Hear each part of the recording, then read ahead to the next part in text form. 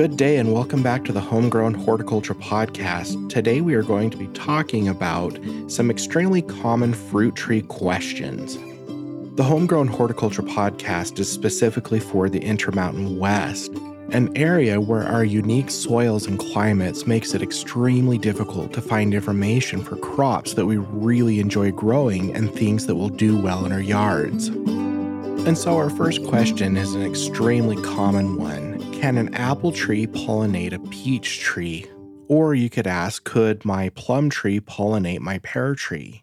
Before getting into the details on this question, I want to refer to the animal world where, a dog can have babies with a dog and a cat can have babies with a cat. But you can't get this strange dog-cat hybrid because both species have different numbers of chromosomes and they're fairly distantly related. So in the animal world, you have to have a male and a female of the same species to produce offspring.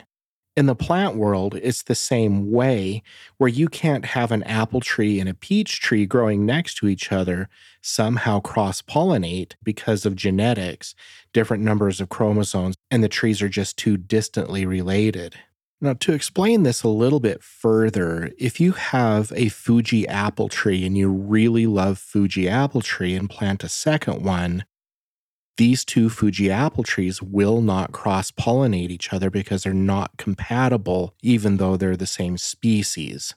What happens is that the tree recognizes the pollen, even though they're two different Fuji apple trees, as its own. And because it was pollinated with its own pollen, the tree will abort the flower, and so you need a different cultivar or variety of apple to actually cross-pollinate that Fuji apple tree. Personally, I really like Golden Delicious apple as a cross-pollinator because it blooms at a time where it's going to catch most of the trees and it's compatible with about all other apple trees. This example with the Fuji apples holds true for other species of fruit trees to where you cannot cross-pollinate with two Bing cherries or, say, two Satsuma plums.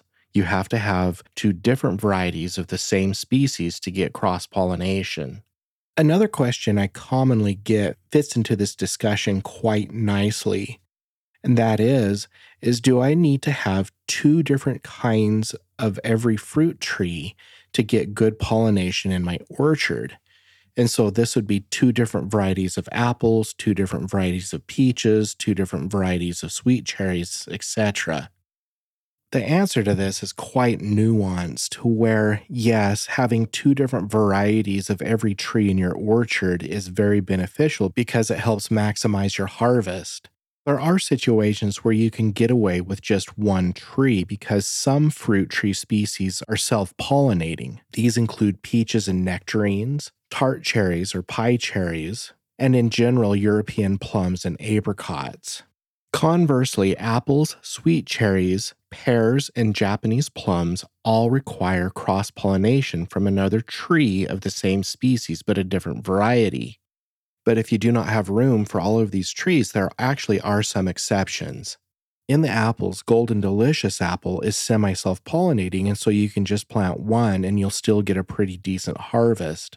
In the Japanese plums, a variety called Santa Rosa is also semi-self-pollinating, and you'll get an okay harvest out of it. And when it comes to sweet cherries, you really need to take them on a case-by-case basis, whether they are self-pollinating or not. Popular varieties such as Bing and Van and Rainier, Royal Anne and Lambert are not self-pollinating, but Stella, Black Tatarian, and Lappins are, along with Sweetheart and Benton, which are two newer varieties. And so if you're going to grow sweet cherries, just be sure that you know if they're at least semi-self-pollinating, and the ones on this list are fairly common at local garden centers. And since we've been talking a lot about fruit tree flowers and pollination, I wanted to cover one other topic related to this. Now, as your trees start to flower out, many fruit trees actually benefit from having the fruit thinned.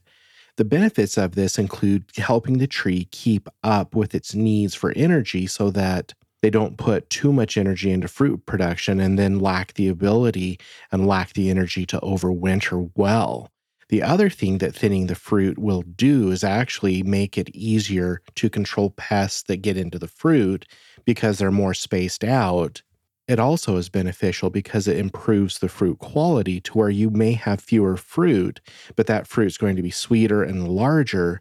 And in the end, you're actually not going to lose out on much as far as pounds of fruit produced because it'll just be larger fruit for the most part.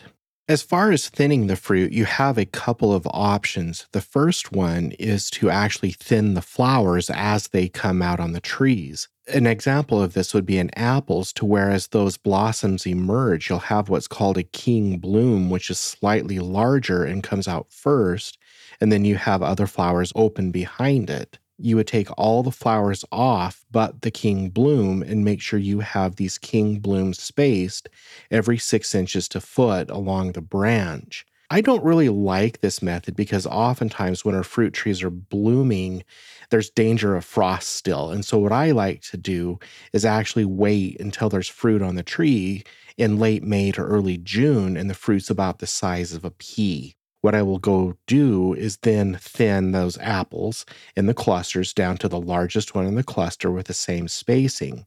Peaches should also be spaced along with nectarines so that there's one fruit for every 6 inches to foot of branch.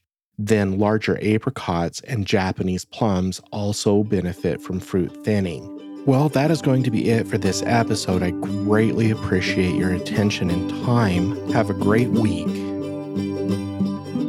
The Homegrown Horticulture Podcast is a production of Utah State University Extension. The intro and outro music is composed by Savannah Peterson, a Utah State University horticulture assistant. It is used by permission. The intro and outro music is composed by Savannah Peterson, a Utah State University horticulture assistant. It is used by permission.